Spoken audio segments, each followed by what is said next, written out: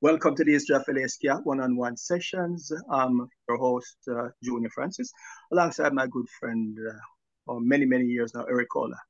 This series celebrates and aims to preserve and promote the ska, rocksteady, and vintage reggae scene in Southern California and beyond through insightful conversations with legends and modern-day talent, including those behind the scene.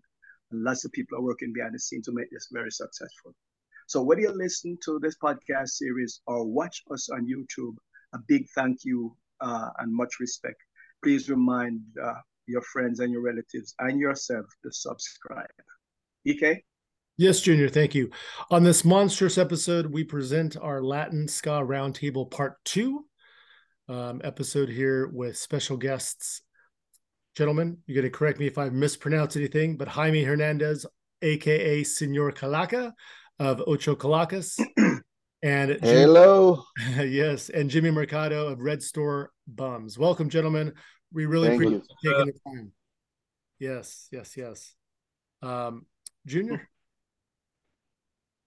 Yes. Red Store. Did we work at that venue? This is totally unrelated. Didn't we work at that venue in Ontario?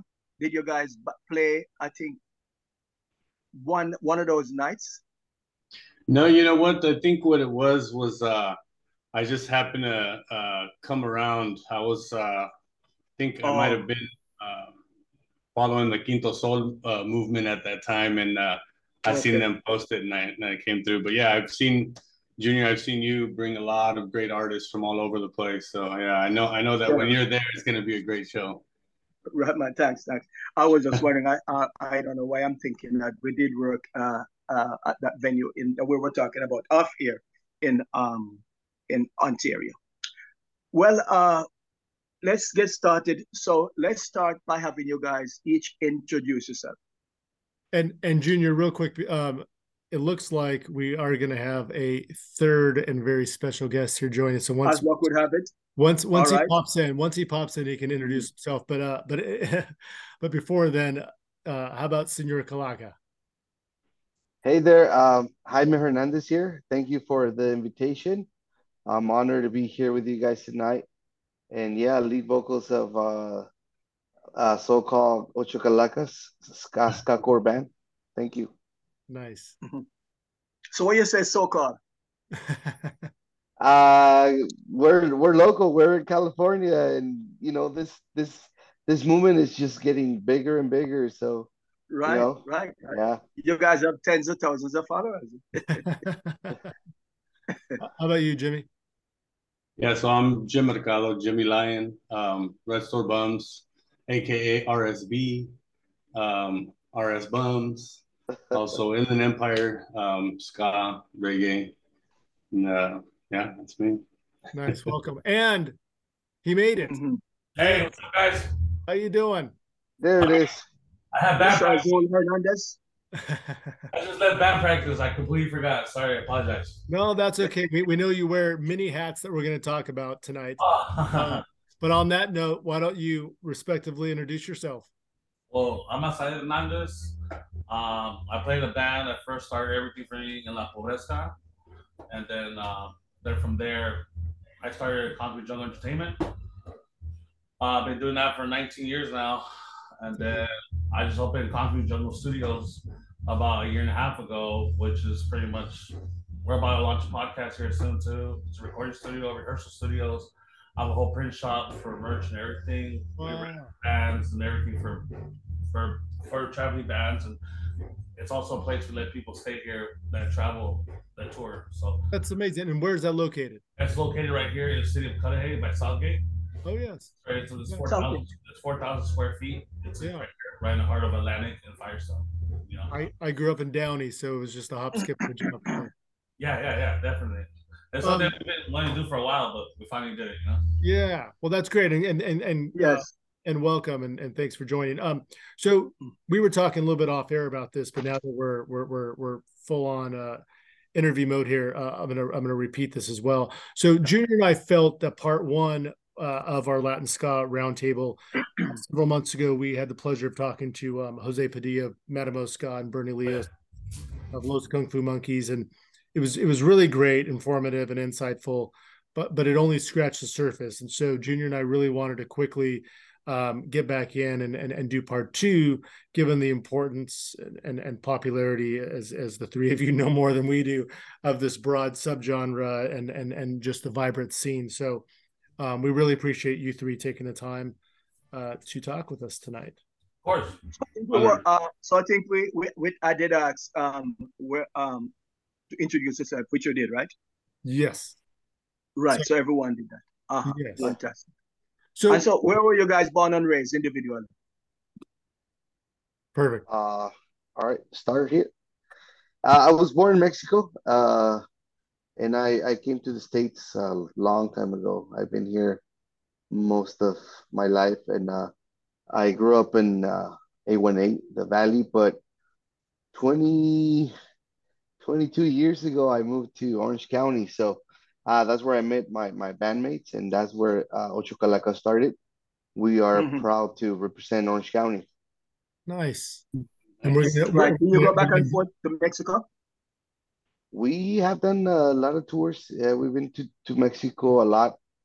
We have a big following over there. I can imagine. We just came back like 2-3 weeks ago. We did Chile, we did Colombia, and we did several states in Mexico. Wow. But yeah, it's been great. Mexico always waits for us with arms open, and we love to go over there and visit over there and do what we do, and just play our music. We love to do that. That's amazing. Jimmy? Jimmy, how about you? So I was born in LA. I was born in East LA, actually. And, I was there for, my young childhood. And then eventually moved over to the Inland Empire out into a little place called Moreno Valley that neighbors to Mead Valley. And that's kind of our band kind of originated. We're all high school friends. Okay. So we kind of my older brother was a big inspiration for me. My older brother is the singer and guitar player for La Banda Calavera. So the guitar player in the band in Red Store Bums was actual trumpet player for La Banda Calavera. And so it was kind of like a little subdivision there, and we kind of, very inspired by, there you go, right there, La Banda Calavera. Junior and I did a show at the El Rey in 2006 that they were part of, but sorry. I was probably in the pit at those times. We were RSB, originated from all high school friends, and I've been out in the Inland Empire since I'd say about 8-10 years old, something like that. Nice. Last but not least. Well, me, I'm right here from Los Angeles, California. Pretty much raised in South Bay, California.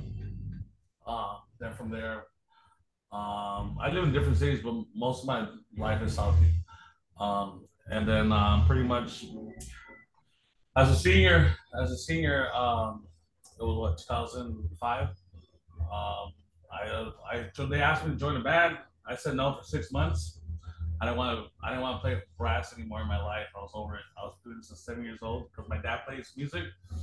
So he plays sax. He did music for 45 years. Wow. So pretty much I was just pushed into it. So when I came on this side of my mom's side of the family, like Southgate had no music programs, so I didn't do no music at all. And then as a senior, my drummer, Felipe, which started the band La Pobreska, will harass me for like 6 months. Man, we need a brass player, get a brass player. Then I finally said yes, joined it, went to our first practice, and fucking loved it. And the rest is history, man. I was like, this is different. I loved it. I was a fan. At first, I studied the scene. Like one of the bands, like our first show was with La Banda Calavera, Upground. Who else was in there? Also, Las Quince Letras, and then Chocolate Cadavers. So that was a very learning. Like that was a big show, in my opinion. Me for a kid coming into the scene. So pretty much, I was a big fan of the scene, studied this, big fan of everybody. I was a little kid that would just get everyone's song, put it in a little CD, mix it, write Ska Volume 1, Ska Volume 2, Ska Volume 3, you know, and just kind of everyone. I remember I had Jimmy's old demo tapes. It was a live with Restore Bumps. That was the old school thing. That was cool. Everyone was doing those live performances back in the day, and I still have all that stuff to this day. I have a nice collection of everyone I grew up listening to, you know. And so on that front, if we talk about one of the questions we like to ask our guests is kind of your gateway or baptism to Jamaican music or ska. So like did and let's start with you, Jaime. Was your gateway through punk or reggae or rock en español or other Latin rhythms or nothing, none of the above?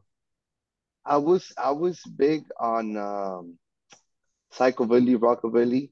Okay, yeah. But before that, I listened to a lot of rock en español, and we have the Fabulosos Cadillacs. Yes. We have La Maldita, and we have Tijuana No. They're veterans. Yep. And little did I know that was ska. You know what I mean? Yep. But then when we got into the scene and I started making music, I started knowing a bunch of bands. Friends recommended a bunch of their taste of music, and I just fell in love with it. Like I didn't know I was listening to ska, because for us, Fabulosos was just rock en español. You know what I mean? Yeah. But now that I learned that, you know, that was a movement, that was like a whole thing, you know, like the ska movement, and yeah. I loved it. I fell in love with it, and I mean, I listen to everything. I keep my ears open to all kinds of music. Yeah, I'm just a fan of music. And I remember when Azael invited us to one of his first shows 20 years ago in Long Beach, and he was like, "You guys down to play a show?" And we're like, "Why not? Let's do it." Yeah, I actually, I'm so glad to be here tonight with you guys, with Azael and Jimmy, because we've been together doing this for like 20 years or more. Wow. Right. That's amazing that the three of you go back 20 years. Yeah. We started almost at the same time. I believe right. Ocho Kalacas started in 2003. I don't know, Restore Bombs, when you guys started? Yeah. Same time. We started 04. And La Pobreska started in 2004. So yeah, it was like the movement that happened during those years. Yeah, and we're going to touch on that too here in a second. Jimmy, over to you as far as the gateway and kind of your entry point. Yeah, so I mean, the fusion with us is very, very diverse, you know, between the members of, you know, with our influences. I think that, you know, I grew up as a kid, you know, I'm sure all of us as musicians have a wide variety of likings in the music, but I grew up listening to a lot of Spanish music, you know, like, you know, Jose Alfredo Jimenez and Pedro Infante, stuff like that. And then the transition into the reggae, ska, for me was through reggae. Reggae music was a big influence, and it continues to be a big influence in my life. Started with, you know, Jamaican, you know, the African reggae, then the Spanish reggae, and it's transitioned. For me personally, I think that, you know, with the rest of the band, it was very similar with the ska, you know, like the Sublime stuff, you know, just that route. But I think for me personally was, you know, through reggae is where I transitioned into the ska. Nice. Okay. So great to hear. I agree with both of them. Like, so for me, I didn't know what ska was. Like, to be honest, like I was listening to bands that were title ska, like, you know, like how you said, Fabulosos, Sublime.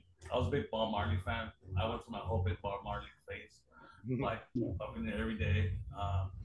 And then it's crazy. From my dad's side, I grew up with a lot of salsa, merengue, cumbia, that whole, because that's what he did for a living. And then I went through my whole, you know, rock phase, listening like System of a Down, Red Hot Chili Peppers. But then, like I said, Sublime for me as a kid was a big influence. It was a big band for me. Reggae, and then also like Fabulosos, Winter, Maldita, and then Panteon Rococo. That's a lot of the bands I grew up listening to as a kid. And then once you get into the scene, it just breaks into so much more like music, and it's a beautiful thing. But it's just like, it's hard to keep up with everybody. But like, it's funny, I just didn't know what ska was, but then here we are, right?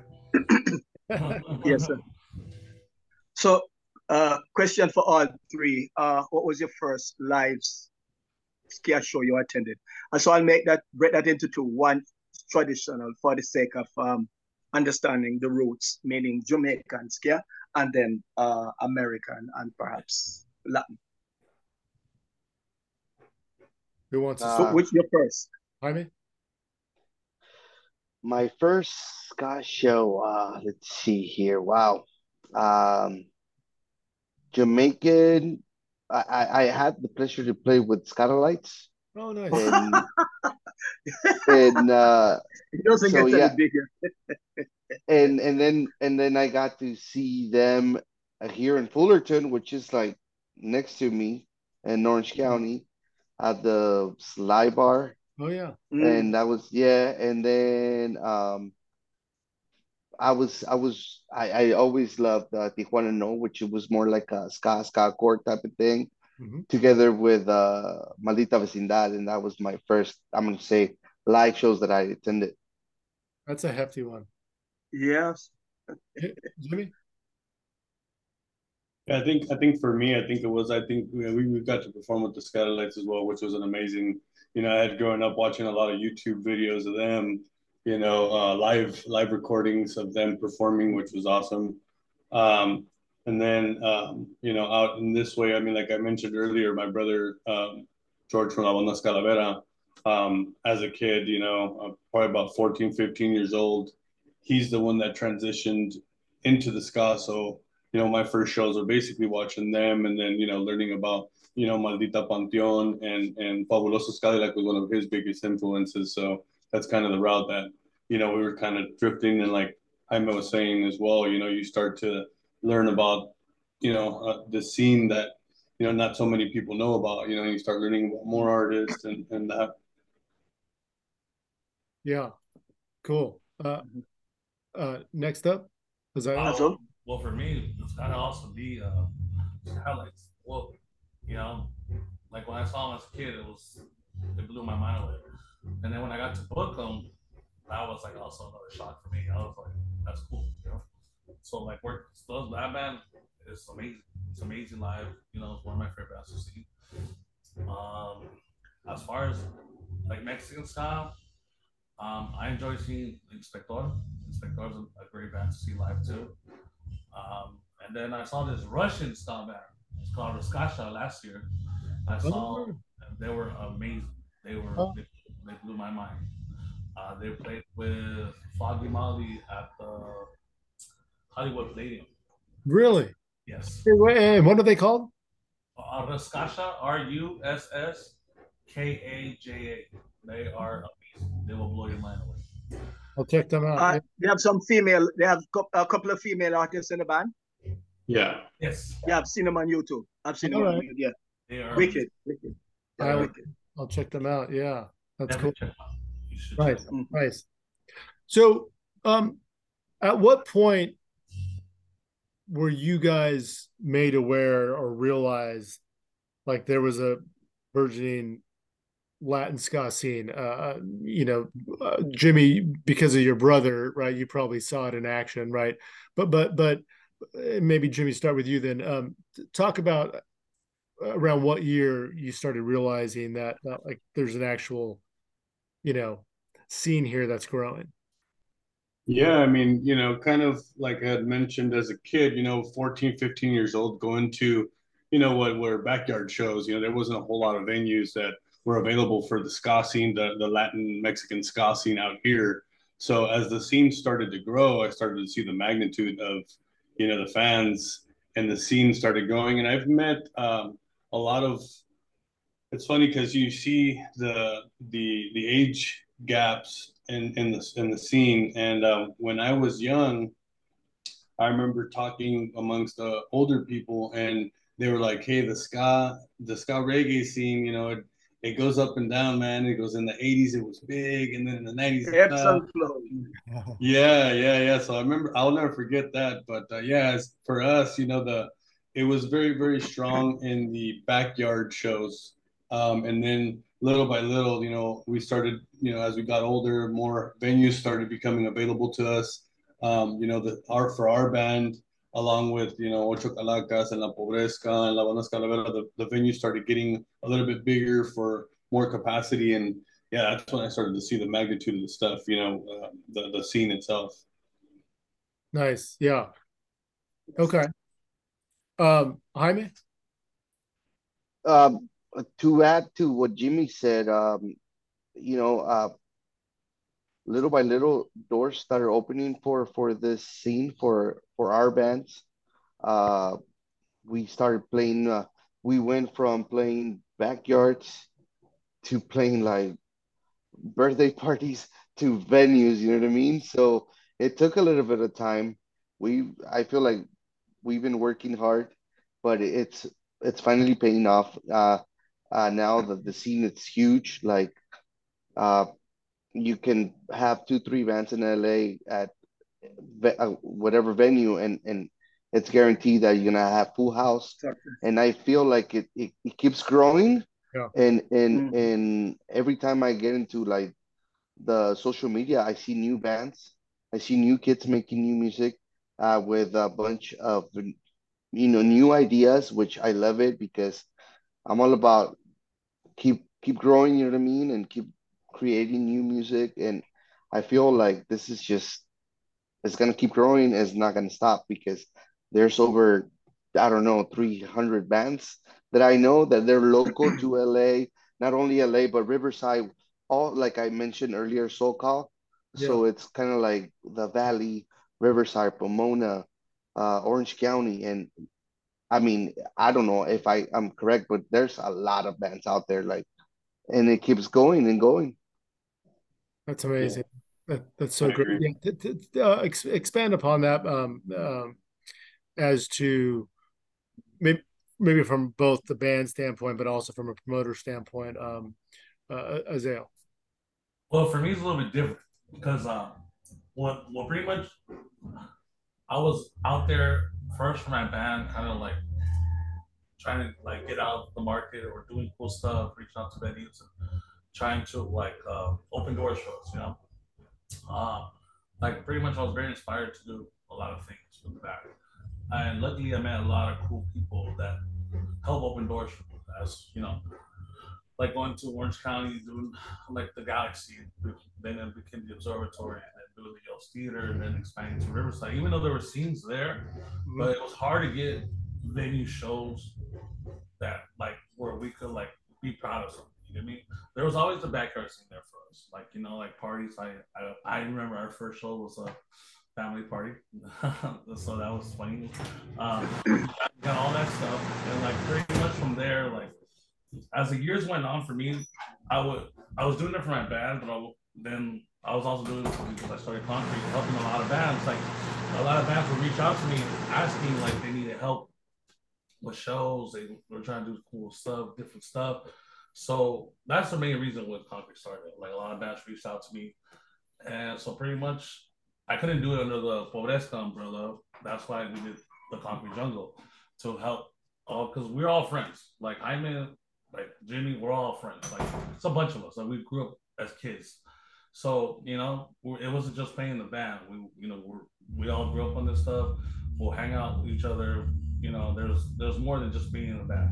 So a lot more reach out to me, and from there, I will help try to do stuff and expand the market. But it's crazy. Like everywhere we went, there was already seats. There was already bands anywhere you go. But it's just there wasn't like somewhere like a home base somewhere where people accepted us. Like that's like the best way. They thought, I remember the Galaxy, a lot of people when I went to legit venues, they said there's no money in all age ska punk shows. That's what every owner or talent will tell me. So I had to prove wrong. So I had to do as you did. Yeah. So they would make me jump through hoops. Like pay double the rent, double this, like earn those, get Sundays, like horrible days. So were you primarily sorry to interrupt? Were you primarily like a 4-wall rental? Yeah, everywhere I went, I rented. Everywhere I went, I rented. It was crazy. We'll do just make it happen. But every venue I go, I rent. Now it's a whole different game. Now, yes, sir. Now everyone's like, come here, come here, come here, come here. You know what I mean? Like I got like 12 venues. You have some leverage. You have some yeah. It's a beautiful thing. Back then was signing contracts, putting down deposits, doing this, meaning bar guarantees. Now we sign no contracts, we do no deposits, we do nothing. It's all, they all know we're good for it, and they open doors like nothing now. You get me? And it's a good feeling. It's a great feeling. Feel good. But it's an accomplishment. Well, goddamn, they put me through the. I'm sure. So what was the year that Concrete Jungle actually started? 07. 08, 2008. 08. Yeah. Okay. Yeah, 08.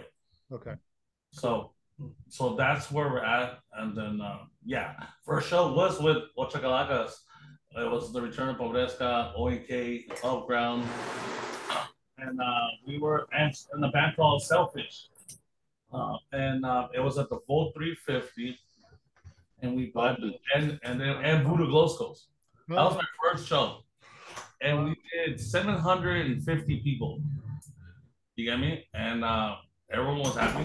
It was great. And then from there, it just took off. To be real with you, we're doing maybe like a show every 3 months, and then it became one every 2 months, and then one a month, and then 2 a month, and then 3 a month, 4 a month. I think the most I've done in 1 month is probably like 16, 18. So and then we expanded to different genres, different things, but it's all under the whole underground music scene, ska, punk, psychobilly, rockabilly, everything. But ska is my main influence, which I love. Well, I would tell you, like, what we had to go through, and like it took bands like Restore Bombs, Kalacas, Pobreska, and many more, for us to bring the people and to prove like these guys wrong. Yeah. And for them to be like, all right, we would love to have you guys back. But it was like, it's crazy. To see where we're at now, it's beautiful. Right. Thing. You get me? And when you say those guys, essentially you mean club owners, talent buyers, owners that just thought we're a bunch of like punk kids, Right. That just a bunch of kids, that's what they really thought we were, to be real. They didn't believe in ska. They didn't think there was a market for it. They didn't think there was money for it. So they will pretty much be like, well, look, if we pay this, I think back then I was paid $3,500 a night, like most of these venues, and that's a lot. You're talking about a $10 ticket. You're talking about you got to at least have 350 people just to pay off the venue, and then you can start paying your talent after that. Right. You get me? No, talk about risk and been down that road. yeah, Junior can relate. Yeah. So one more question for all of you, and then we're going to dive specifically a little bit deeper with each of you. So it seems as though, and we touched on this briefly, but it seems as though, and this is just from Junior and my research. So please correct us, but. So like in the 90s, and we're talking Southern California, in the 90s, you had late 90s, if I'm not mistaken, La Banda Scalavera, but even before them, right, there were a handful of Latin ska groups that also helped kind of lay the foundation. So, right. So if we're not mistaken, bands like Chincha Barinches, right? Yeah. Los Olvidados. Yeah. Los Olvidados. Who are a few others that Pizza Letras. Okay. Yep. Viernes 13. Viernes 13. Right. Even Left Alone, right? Yes, Left Alone. And even a band like Voodoo Glow Skulls, right, seem to have done a lot for the scene, right? Sector Corp was the big Mexican influence. I had a big influence in that life. Okay. Yeah. So So where bands like Veronis 13 and La Banda Scadalera fall on this list? Well, Vienna Station, from what I Okay, hear. first or second wave? What do you mean? What happened? Where do they fall on the list that Eric just rattled off? Well, those, I mean, from the 90s, right? So because I think what we were getting at is like, would you consider that kind of like the first wave? Yeah. Right. For us, yeah. Yeah, and then, definitely. And then you guys part of that second wave in the early, right? Yeah. The mid 2000s. Okay. Yeah. Right. Yeah. So first wave, early 90s, early to late 90s. Right. Yeah. What do you guys think spawned some of those groups in the 90s to start?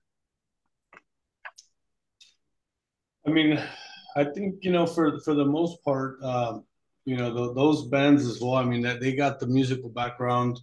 It's an outlet for, I think, everybody and anybody in the music industry. For us, music is just a way for us to express, what we're going through, the times we're going through, our feelings, and that kind of stuff, and we bleed it out with music.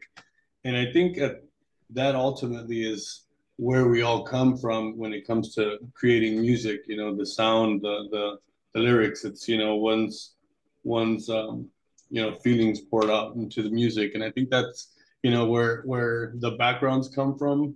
It varies, but I think it's all united with that one feeling and what we're going through. Yeah, I like that.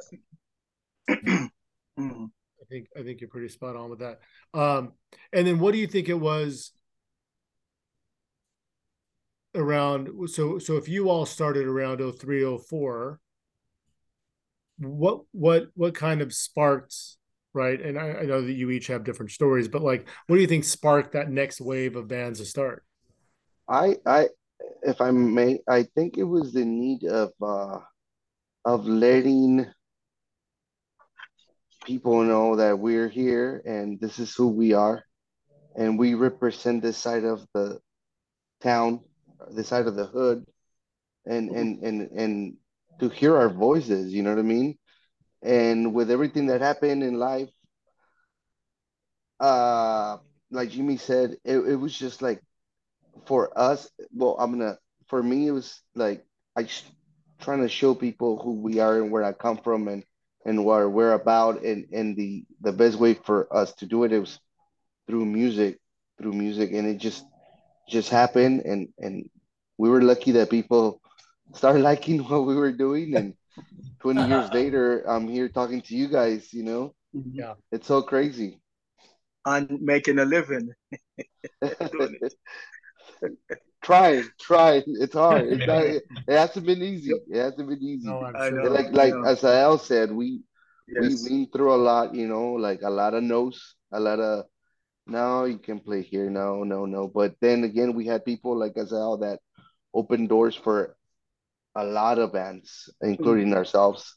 And I gotta take off my hat for him. Yeah, and the movement that he started, we all started together. Yeah. Yes. You know what? I thought was a big that helped us as coming up. I feel like at the Allen Theater gave us a voice. Right. It gave us just the place to let that our feelings or how we felt, our music. It gave us a place that we could call home. Yep. Right. Yeah. I think without the Allen Theater, I don't think we'll be here. You feel me? Yeah. Yeah. And that's Allen Theater in Southgate. Right. Yeah. So I'm very grateful about that place. Azul, while you're talking, what have been some of your proudest moments with the band? Me? Yes. Yes, man. What's the proudest thing with my band? Yeah, some moments that you're really and truly proud of that you can share with fans. Some highlights. The Victoria Ska Fest. Oh, right. We went out there and we headlined one night and we sold it out. That was pretty cool for us. Mexico City, when I took 4 bands under ourselves, a lot of the Mexican Wow. bands were not happy that we were out there and we were put on top of them. So we said, let's do it ourselves. And it was Ocho Kalacas, Mafia Rusa, La Pobreska, and Rivers. And I said, you know what, guys, let's just do it ourselves. And I think that was a very, very big thing for us. What would you say, Jaime? Dude, that was amazing. Like for Wow. for us to be a garage band, like you say it, like just a bunch of friends making noise. Because when we started, we were just making noise. We didn't know what we were doing. Yeah.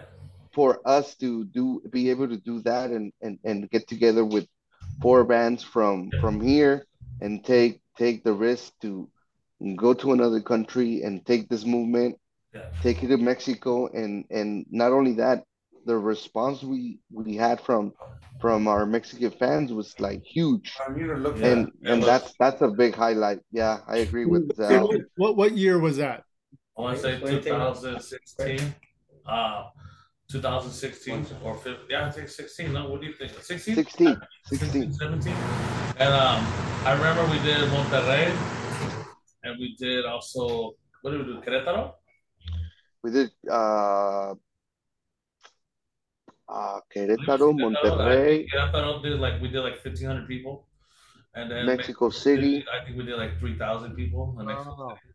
that's crazy. Yeah. And yeah, it was very amazing. And it was crazy. Like you see us like when we all flew together. You see, we're talking about flying what 20, about like 44 people together. You know, We took over the plane. we took over the whole plane. And it was funny. Just like we're just all messing around with each other in the flight, but it was surreal. You look left, you see this guy. Musician. You know, You know. you look to your right, and then it was just like it was crazy. It's almost like having your own private jet. Yes, yeah. I would say that was a very, as a band and as a promoter, but also like those were all my brothers, so Yeah, like, it was a very proud moment for us to do I'm it sure. ourselves. That was Sure, pretty yeah. cool. Who are the core? Just because we don't want to leave them out, who are the core members or current members of La Pobreska? Well, the last, I want to say there's three originals left. It's me and sax. It's Abraham on the guitar, and then we got Marcos trombone, which is now also second vocalist.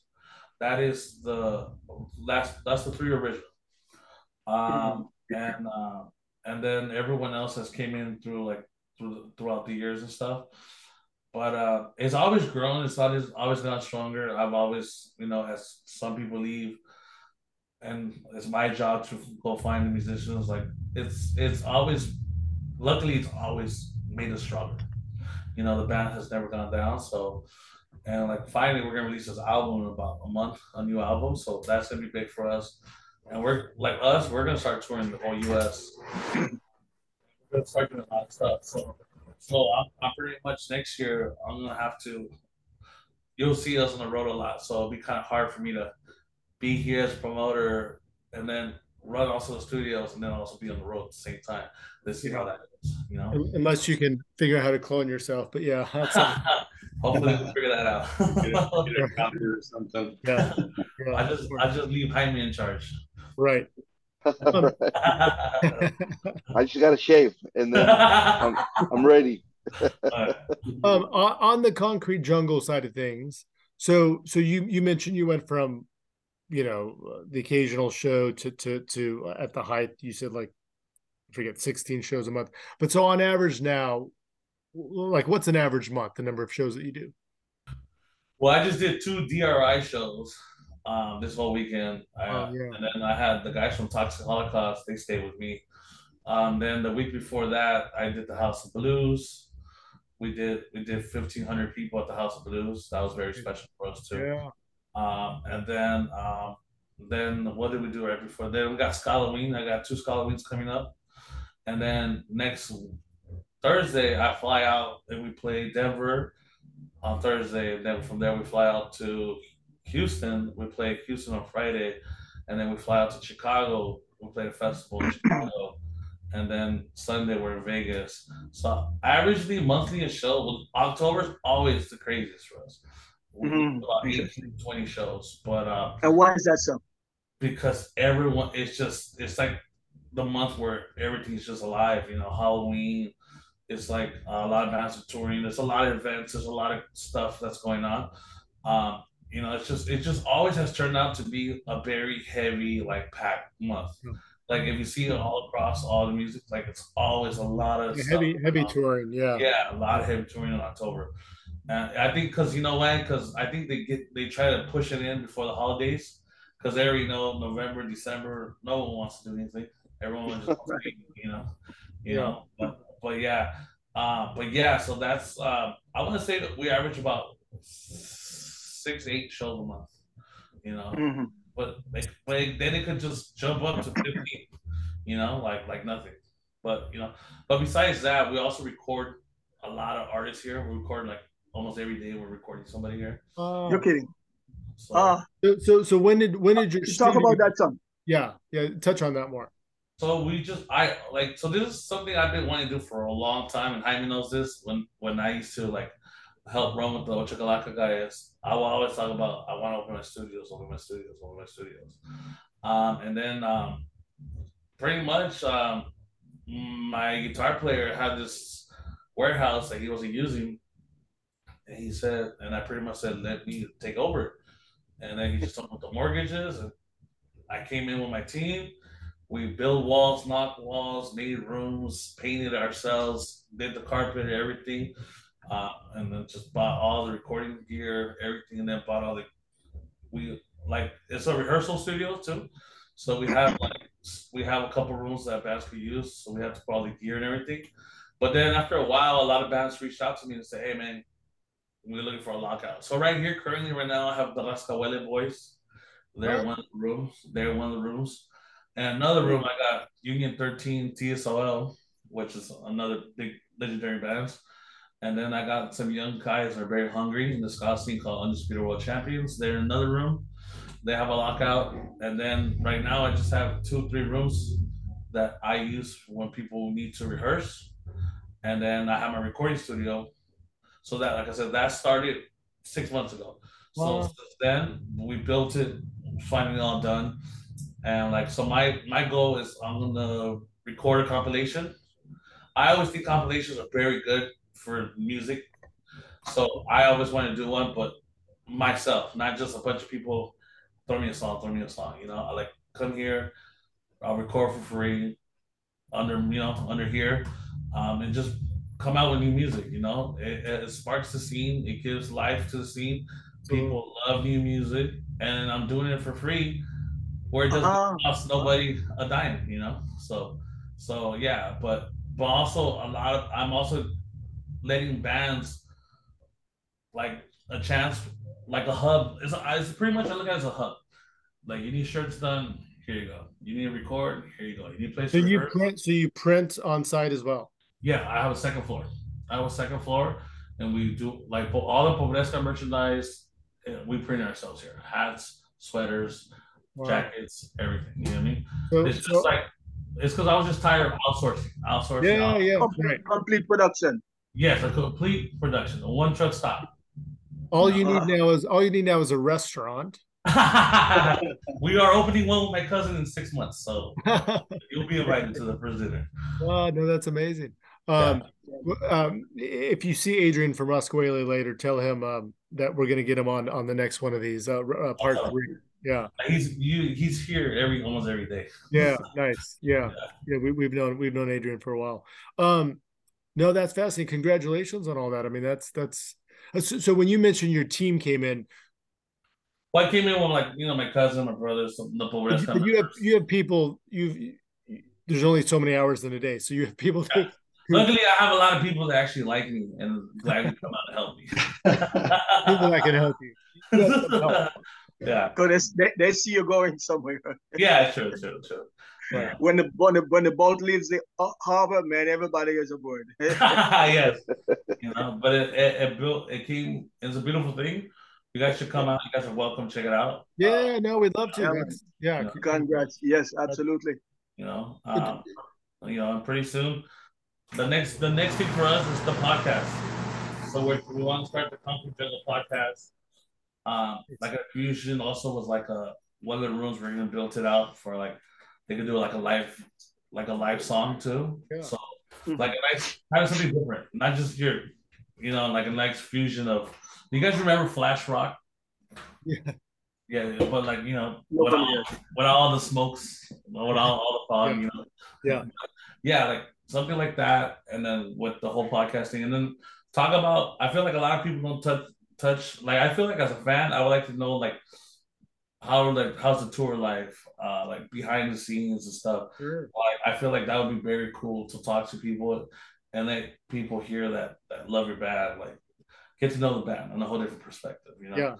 No, for sure. So that's something that I'm working on next. So let's see what happens. But besides that, it finally came together. Here we are. So like I said, you guys are welcome to come whenever you guys want. We appreciate Yes, that. sir. Hats off to you. Questions now for Jaime, Senor Kalaca. Junior, you want to take the first question there? Uh-huh. I guess you could talk about the formation of the band in 2003 in OC, Orange County, behind the curtain, taking scab behind the curtain. What a bold idea. Yeah, we started in '03. Like I said, we were just a bunch of friends that we knew each other and we love music. We had that in common, and we started messing around with instruments. I remember we were friends with the guys from La Garavilla Penca, which is another band from here from Orange County. And after a show, I think we went to see Manu Chao in Anaheim, and after yeah, at Jesse Fandango's. So after that show, I invited everybody to my apartment.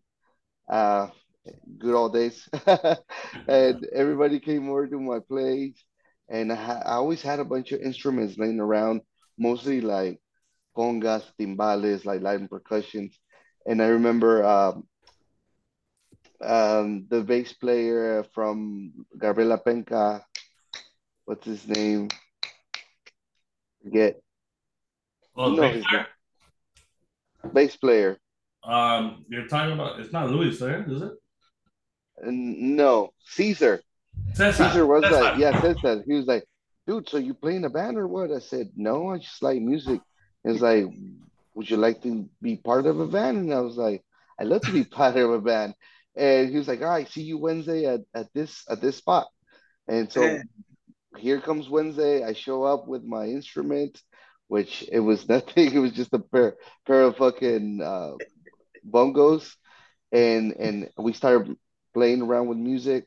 I started to know more people, and then Ocho Kalacas came alive in 2003. And now, well, time flies, time pass, and now there's only two original members, which is the two vocalists, which is me and Headset. Uh, but the band, the new members that we have now, we new but not really new because we've been together for over 10 years. Okay. So that's not bad. A decade is long, yeah. You could say new, but basically they're not new. They've been with us for a very long time. But yeah, the band itself has been together since 2003. It's 20 years.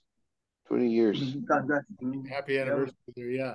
So and your band, I read this online. So your band has been described as System of a Down meets Slipknot meets Social Distortion in a So yeah, I'm sure you've seen this.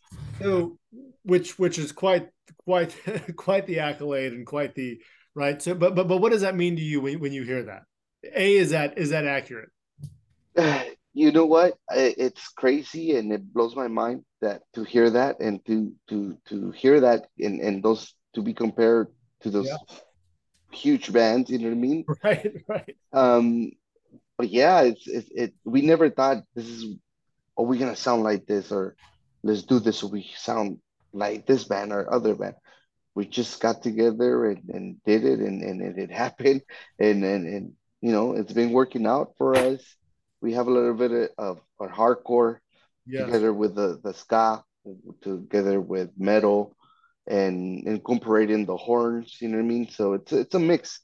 It's a mix of a lot of influence from everybody in the band, and this is it. This is the result of all those influences. Mm-hmm. So congratulations. This year's your anniversary. We turned 2023, 2003, yeah, we turned 20 years in March. Yeah, fantastic. So yeah, thank you. Thank you. Mm-hmm. Wonderful. Yes. Yes. Junior. No, you go ahead, man. Okay. So do fans of Ocho Kalacas, and this is, I'm generalizing some, but nice to know, do your fans differ from fans, we're talking core fans of bands, like, for instance, the Red Store Bums, La Pobreska, Matamosca, Rascahuele, just to name a few. Are there more similar fans or like more crossover, or do you guys have, maybe because you're a little more on the metal side, a little different? No, I think Ocho and Pobreska have very similar fans. More similar fans. There is a crossover between all three of us. Yeah. And even Rascahuele and all that. But I would say we have similar fans between, out of anyone, the most will be Ocho and Pobreska. Because we're the heavy ones. Yes. Okay. Like the rest of the bums, they got Jimmy, so all the girls come to town. But yeah, it's a little bit different. But but we also have our own fans. But there is a crossover.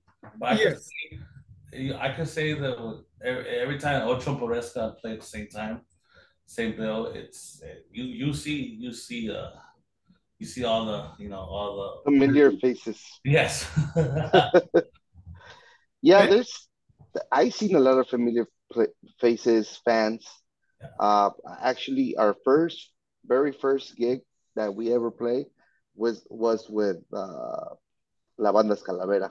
We actually opened up for La Banda Calavera outside like a coffee shop. It was kind of like a Starbucks. I think it was before Starbucks. It was in Fullerton. And I remember opening for La Banda Calavera. And throughout the years, we played together so many times that I do believe that we kind of have some of the same fans. I mean, just like me, I love Restaurant Bombs. I love La Banda Calavera, La Pobreska, and it's totally different music, but at the same time, it's like the same. I don't know how to explain it. Yeah, no, that makes sense. I get that. Yeah. And I would think if there's a show that includes the three of you, right? Or then you add, and you've done this with Concrete Jungle clearly, but like if you do a show where you also have Steady 45s, right? Or Delirians or any one of the more traditional bands, right? Then you're going to incorporate some from the more traditional scene, right? Yes. So you kind of widen it, right? And you do a good job of doing that. Yeah. So on this subject, as you mentioned, to follow up what you said, Eric, $1 million question I'm asking all three members. What is it going to take to bring the traditional with, I guess, Mexican ska? For lack of We've done it. We've done it. I mean, I think we should do it more. Here in Los Angeles? Yeah, we put in like a lot of them, a lot of State 45, a lot of that. Well, I know what you mean by more traditional, like what you guys. No, both. So you get the traditional and you get the Mexican ska. Well, maybe it takes like a person like you guys and me, and we put a plan together. I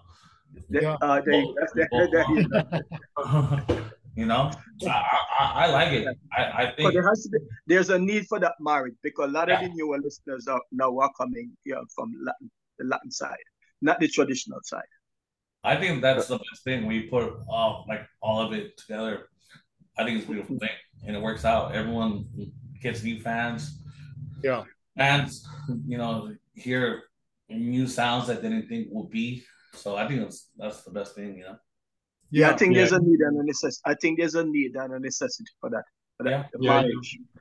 Touching base on something you guys had mentioned earlier, like very a memorable moment. You know, for me, one thing that I've seen throughout the years is, you know, growing up watching, going to shows, going to backyards, going to venues, the scene constantly growing.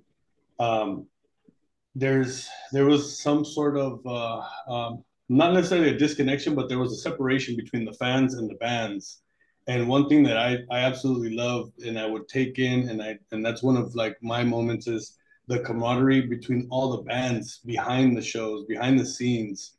And to marry the fans, that to me is like, you know, it's like gold, you know, because I know that, you know, the friendships that I've created with Jaime, Ocho Kalacas, and La Pobreska, and all the other bands, it's an amazing feeling to go up there and, you know, have that energy and then absorb and transfer energies from the fans. And it's just an amazing thing. So definitely needed. And it's overdue for that marriage of traditional with, you know, the Latin ska, because I think it'll just get bigger and bigger. Yeah. And I think the reason why the band members you know, unite is because of the struggle that you guys have gone through over the past 2 decades and beyond to make this music what it is at present. The fans may not be aware, but you guys know the struggle, enormous struggle, the difficulty dealing with promoters, booking agents, and so forth and so on. The rejection constantly. Yeah. So that forces unity. Yeah. Great. True. Great point. Yeah. Jaime, one last question, and then Jimmy, we're gonna go back to you. I know that you touched on the one highlight playing Mexico City, but what other highlights for your band? Well, as crazy as it sounds, we just came back from a tour with Cradle Filth, which is a total different genre. You know what I mean? It's like a black metal band, Right. one of the biggest black metal bands, and we had the pleasure and opportunity to open for them. And at first, we seen on our social media a lot of like kind of like negative stuff, like really Cradle Filth with this ska band, you know, like they didn't know Ocho, of course, because it's a whole different scene. But the minute with the first 5 minutes, 10 minutes into our set, I saw everybody shaking their heads. You know, I saw everybody cheering, you know, so that was pretty special. And yeah, I can get over that. Like, and like Jimmy said, to add to that, it's kind of cool to see different types of music, like Junior said, kind of like get together and form like unity. You know what I mean? I'm always up for that. Mm-hmm. I love it. Yeah. Yes, sir. So, and where was that concert, for the record? We did. It was 12 dates. We did South America, we did Colombia, we did Chile, and we did 9 states in Mexico. Congratulations. Yeah. That's great. Wow. It was great. It was good. It was a good tour. Yeah. So a lot of those fans was like, perhaps I'm speculating, the first time they really heard ska. Yeah, they probably thought that I don't know, they were probably gonna get bored with listening to ska, but then once they heard the type of style that we got, I don't know, I guess they were happy. I saw everybody smiling, so that was a good thing for me. That's the way to roll. It was surprising. It was surprising. They will not be bored watching you. Yeah. No, Yes, nice, man, nice. Mm-hmm. Junior. So we're up to now, Jimmy. Yes. Yeah. Mm-hmm. So I wanted to ask about share some of retro band, place the band was born, some of the big highlights that you've experienced and the band has experienced. How many original members are still with you? And how do you keep band members? A whole bunch of questions in one. Yeah, how do you keep band members, prevent them from leaving? Yeah, so throughout our beginning, bands. like I'd mentioned before as well, we were all high school friends, just going to shows, going to backyards. And that was kind of the original beginning of our roots. We got together. It's funny because, we were all high school friends, and the original members were the guitar player, David, the bass player, Albert, and then one of our good friends, we call him Biker. That was a drummer, and they actually made, a cassette with 3 songs. It was the first 3 songs Red Store Bums ever made with no vocals. They didn't have anybody to sing, and so they came to my house one time, and they were like, "Hey, we got 3 songs. Do you want to sing?" And I was, yeah, let me hear it, And so yeah, threw it on, and it was a song called Bums, So, and I believe Tumbleweed. And yeah, I mean, from there it was just we created music, um, and I think the highlights that for me personally, I can't speak for the whole band, but me personally, like I had mentioned, just um, the experience that I've lived through the band and through the music. I mean, I'm a social butterfly, man. So to go out there and talk to anyone and everyone, is been the highlight in my life. I don't think that there's all the people in this world can live their lives but not experience the things that we as musicians have experienced. I mean, the natural high that you get on stage to perform, able to perform the music you make. For me as a vocalist, I play instruments as well and created a lot of the Red Store Bums music, but for people to sing the things that I was going through, my feelings, and word for word, that to me has been the biggest highlight. The friendships that I've created, the bands that I've gotten to perform with, that to me is like the biggest highlight. No matter what, I can take that and say that the vast majority of people on this earth don't experience the things that us here at the podcast have experienced. Which is an amazing feeling. And that to me is the biggest highlight for me personally. And yeah, I mean, I think that's on my behalf. I can't speak for the band, but that's my biggest highlight. Some great philosopher once said that music is the highest art form. It moves emotion that nothing else can. So when you talk about what you experience on stage, I don't think a doctor, a lawyer, or a teacher has that experience. It's because it comes from music that cannot be found anywhere else, not in the arts. Yeah, no, I agree. Being Music up there, music alone can bring that emotion. Yeah. So when you make your song, you're on stage, it's unsurpassed with majestic beauty, unsurpassed. Yeah, It's no, incomparable. It's something we won't understand. Yeah, We'll no, never understand. yeah, the music, it's, I'm sure, based on what you're saying there, it's like it's the magic that music makes. It's like no matter what you're going through in life, you can put on this tune, whatever it is, whatever genre, whatever, around the world, and it's going to make you feel some type of way. Yeah. So yeah, that's Music yeah. alone. Yeah. Jimmy, who are some of the other non-Latin ska groups that Red Store Bums have shared the stage with over the years? You know what? There's been a good there was a band, man, there's so many that we've performed with, but there's the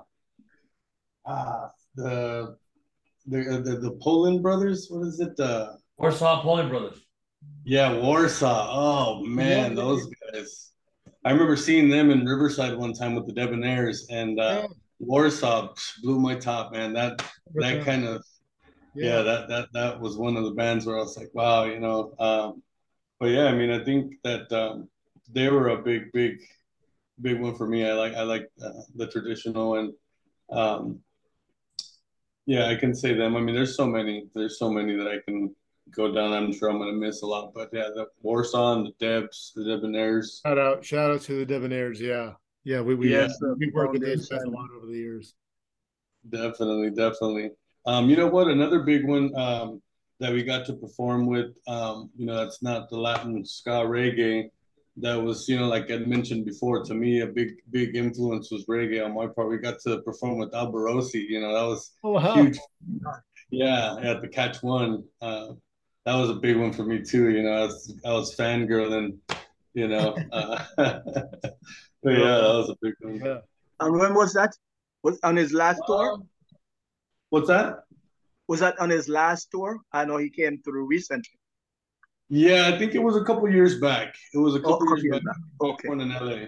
Yeah. Mm-hmm. No, that's great. Yeah, So question for all of you. And you touched on this from kind of the brotherhood, so to speak, and kind of love and togetherness in amongst the bands, right, and musicians, for, by and large from the scene. So is it safe to say that there's not, or maybe it's a healthy competition, but there's more unity than friction, so to speak, throughout the scene? You know what? Yeah, just if I can start off by saying, what I would touch on with the back of what I was saying is, I did in the beginning years of Restore Bums, it did feel like the stage with the bands was somewhat of a competition, and I remember speaking to a couple bands. There was, like I said, the majority of us were all friends, because of, it's just by default, right? We get to start seeing each other more often, and we get to learn who we are, and we start becoming, good friends. But I remember, there was a sense of some sort of competition up there, and I remember having a conversation with one of the members of one of the bands, and I was telling him like, hey, this isn't a competition. We're there, the fans are there, and they're kind of hanging out out there, and then us as musicians backstage, this is kind of like our hangout time, so let's be good, and I did feel like there was some sort of competition, and I think that through the years, we've gotten to perform with more and more of each other, and become stronger and stronger friends with the years. Mm-hmm. Is that do you Jaime, do you have anything to add specifically to that point? I mean, be honest, every time I get to see the guys at shows, I'm always happy to see everybody. Um, I don't think we ever happy with anybody. I think we've been able to get along with everybody. Yeah, of course, there's always you know things or social media and stuff like that, but I so far we've been friends for, like I said, almost 20 years, and I have never run into like a bad situation. I don't that I can remember. If anything, every time we get together, it's like as Al can tell you, every time I see Al is like I give him a big hug. When I see Jimmy, I give him a big hug, and it's all good. We're like brothers. We're like a family because I mean that's how I feel. Like I feel like a family, like a musician family, music family.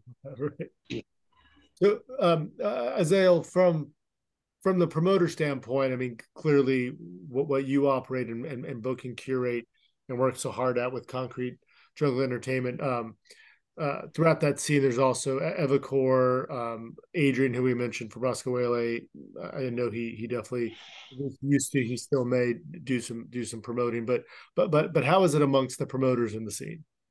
Me and Adrian, we love each other. Honestly, I'm cool. I'm cool. Some people feel different, but among me, I like to be just work. To be honest with you, you know, there's some people that have difference of opinion. It's okay, but some it's just I don't think I think that I've seen every market, each scene as like the metal scene, psychobilly scene, reggae scene area. Unfortunately, not all promoters get along with each other. Let's be completely honest with each other. Rivalry or competition. Some people don't like competitions. As far as my part, I'm good. Like I'm good. I'll gladly work with anybody. I do work with out of all the promoters. I work with most promoters, and I help a lot of the local promoters also too, like with booking bands and stuff. So my part, I'm good. I'm very good to go. Like I said, Adrian's my brother. That fool's here with me. If I had a problem with Adrian, he wouldn't be in the Congo Jungle Studios, you know. But we support each other, you know. We support each other. Anytime anyone reaches out to me, like I'm all about it. You know? So it's all good. Nice. But yeah. Yeah. Junior. Huh? Oh, I wasn't sure if you were going to say something. No. Not this point. All right. So I'll take the next one. Many believe, and I'm one of them, that like the Latin ska scene is like the new rock and Espanol, just by the vibrancy and how big and how it's growing. Do you all agree with kind of that assessment? I think it's pretty strong movement, you know, and to be compared with the rock en español that happened in the 90s, which was huge. It's cool that, you know, and I think that we have the potential, all the bands have the potential to like make it even bigger. Now with social media, and you're able to be everywhere, like we have fans all over the world, you know what I mean? So I think, yeah, social media is a big help for all the bands, for you know, that we're participating doing this. And yeah, I think it could be big as rock en español. Mm-hmm. Yeah. And what is it going to take to sustain that momentum? New music. True. Yes. Jimmy, you were going to say something else too. Sorry. Yeah, no, I was saying I think ultimately, you know, it doesn't matter in the Latin ska scene. I think every single one of us has that rock en español influence. You know, we all came from that. I mean, you know, traditionally, I think we do have that. So it's definitely transitioned. It's still very, very much alive. But yeah, I mean, I think the ska scene is transitioned. It's continued to grow, like Jaime said, throughout the world. And I think that, you know, for it to continue to grow and move in the right direction, I think that, you know, something along the lines of what Junior was saying earlier is a fusion, right? Is the unity between all scenes to create that. And also what Azael was saying as far as new music, right? The artists to continue to make the music. It's a combination of all those things, right? I mean, if we're making music, you know, the camaraderie between all the bands, the promoters, you know, the good vibes, right? Ultimately, I think that will continue to bring in people from the outsides, right? The outside genres, and bring them in to the ska scene. Bring them in the fold. Right. Yeah. Junior. Yeah. So as we move, now that you guys have all attained legendary status, 2 decades and growing, are there some new bands out there that you think we should keep our eyes open and you want to recommend up and coming bands that you think are doing well, whether here or across the pond? Well, Mexico, Nevada, Latin America. Yeah, I mean, I think, you know, for me, on my part, you know, I remember, you know, years ago, we were out in Mexico, and you know, for us, we haven't been out in that area much. But I remember there's a huge ska scene out there with, you know, I remember one of the bands that I hadn't heard of, and this was in probably about 3 years into Red Store Bums. We were out there in Tijuana, and we played with La Coyota, and La Coyota to me was a huge influence on my end. They were bad. But yeah, I mean, in the scene here, there's a lot of bands. You know, there's a lot of talent, and you know, one band that's already surpassed who they even are is you know, Blanco y Negro. To me, they're man, those guys are so dang talented. You know, I mean, for me, the younger guys. You know, I'm an older cat in the ska scene here, but you know, those younger guys. You know, the Steady 45s. You know, the Delirians. You know, those guys. To me, those guys are, man, some talent for sure. Since it's just a happen to skip across the border, why is it that you haven't toured more in Mexico? And you mentioned Tijuana. Why you're not more frequently, Jimmy? You're asking why me? You're not frequenting? Yeah, why you're not frequenting Mexico more? It's just a happen to skip, right? You know what, for us, I think it was, we struggled a lot with members. I think that for the most part in 2007, 2008, from when we first started, we created lots of music. And then right around 2008, we started to lose members for, just so many things. It's funny because we lost our bass player and we went through like 3 different bass players throughout the years. Up until recently, did our original bass player come back into the picture?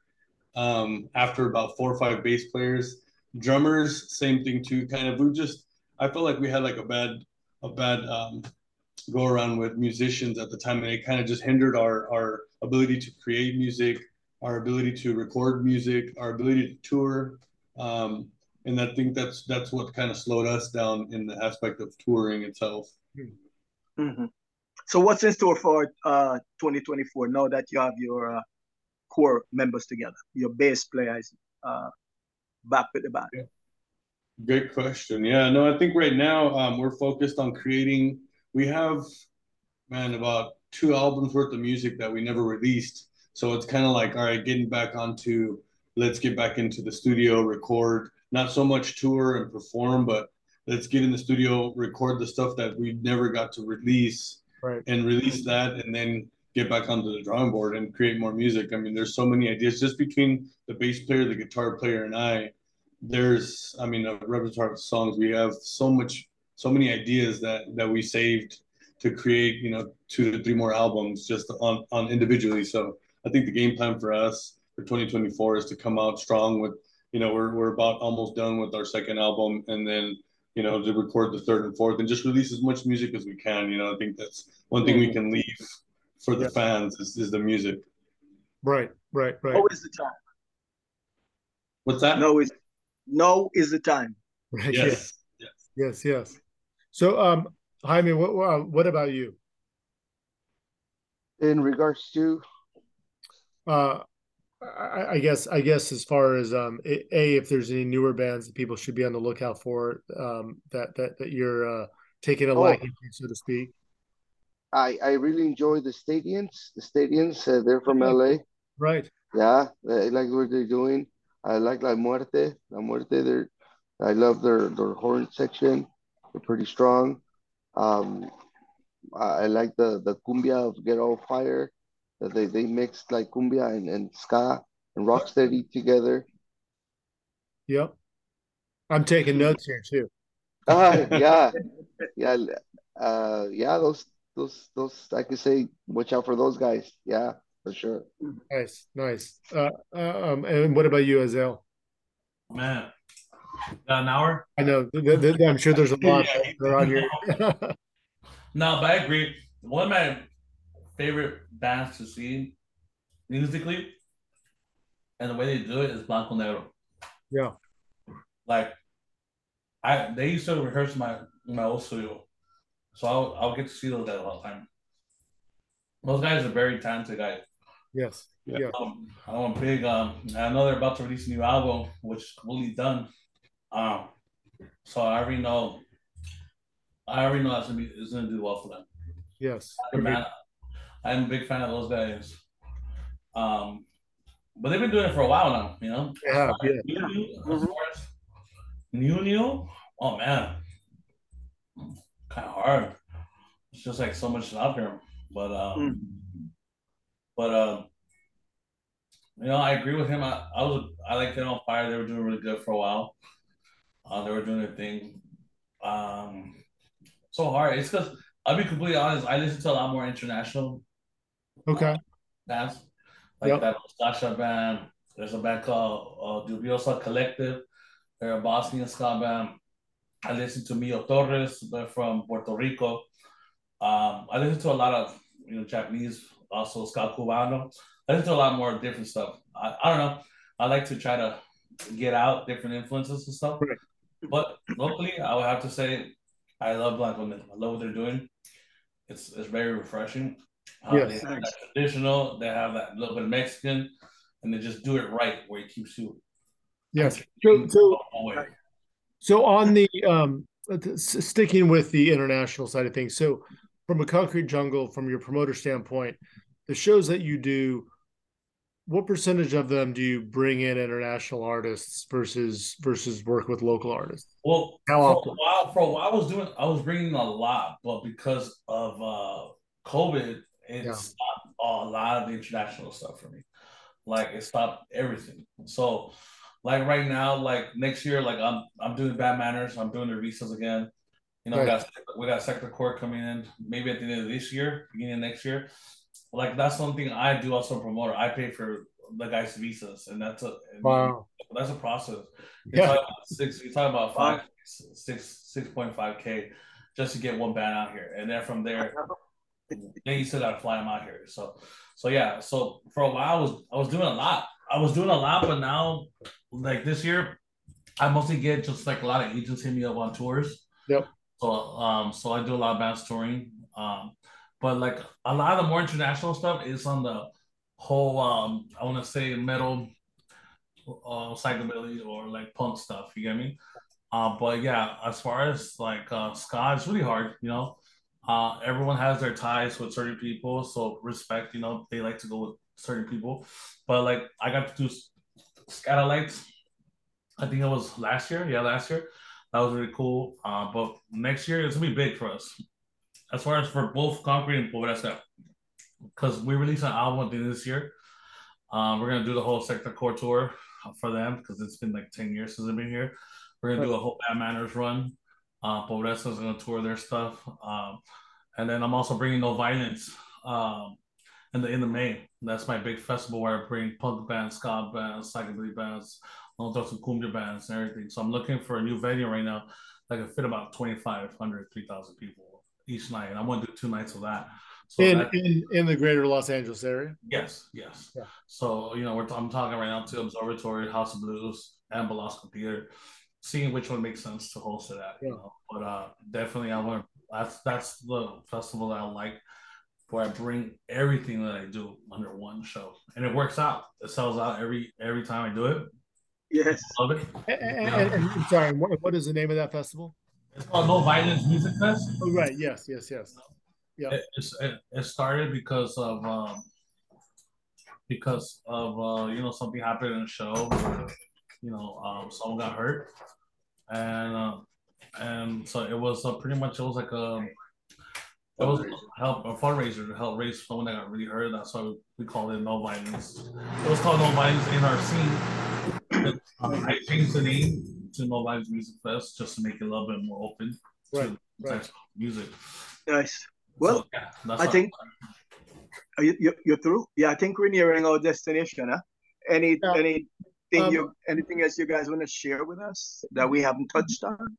Jamie, will you just touch on what next year looks like for you? We have a lot of plans. One of our plans is Europe. Oh, wow. And we are going to start working on new music. Our label is already wondering what's going on with the second album. So yeah, we have to get busy in the studio. We got to go back to the lab and start making new material for the next album coming up. And hopefully one of our goals is to be able to go to Europe, and we'll see what happens from there. Yeah. Wow. So pretty much it seems as if next year is going to be a really and truly a monumental year, right? Yeah, it looks like it's going to be busy. It's going to be busy. So it's all a blessing for us. Blessing for us. Yeah. Yeah. All 3 bands. Wow. Yeah. And then Concrete Jungle has, you said, a Halloween show coming up? Oh, it's Halloween. It's Halloween? Yeah. And where is that and who's on it? That's going to be the first night it's in the New Romanos in Riverside. And the LA one is going to be at Catch One. There's going to be all three venues, all 3 rooms. So I'm supposed to announce that tomorrow. So as soon as we finish here, I got to get it back to some agents and finalize everything. But this year's kind of cool because we're putting some punk bands, we're putting some psychobilly bands into it, but it's going to be bigger this year. We're going to do about 30-something bands, 3 stages. Wow. You're going to see a lot of old bands that you haven't seen in a long time. Like like how it was back in the good old alley theater days. So yeah, so that's the next big one in a couple of days. It's amazing. Wow. Wow.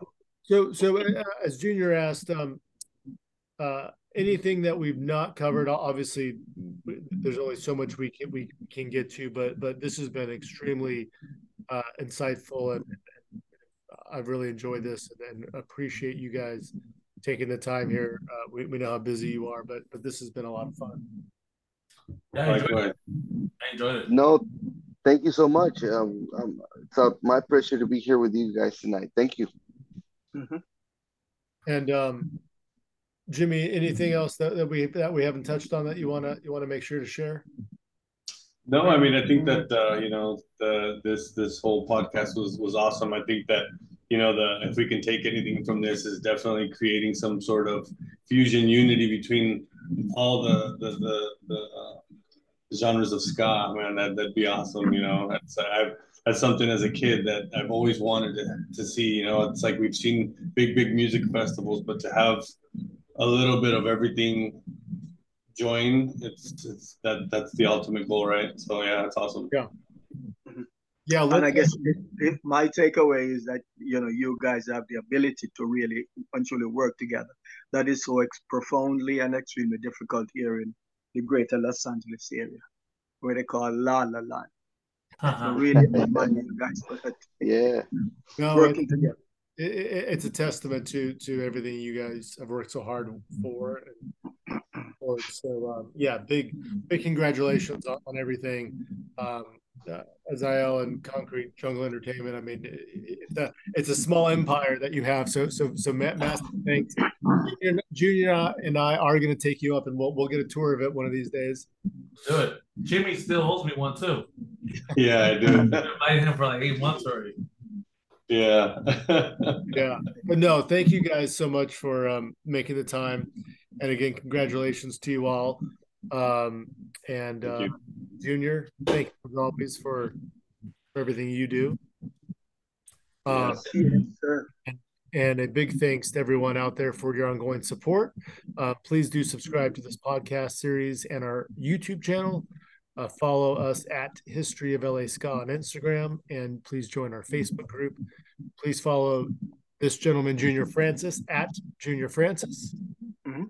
And this series is produced by the Rockery Radio at Rockery_radio. Eric Kohler, he's the brains behind this. So really and truly want to thank everyone for your support. And you guys have really been an inspiration. Indeed. Really and truly. Yeah. Yes. Until next time, be well, and please, to our viewers and listeners, get out there and support live music. Let's keep it vibrant.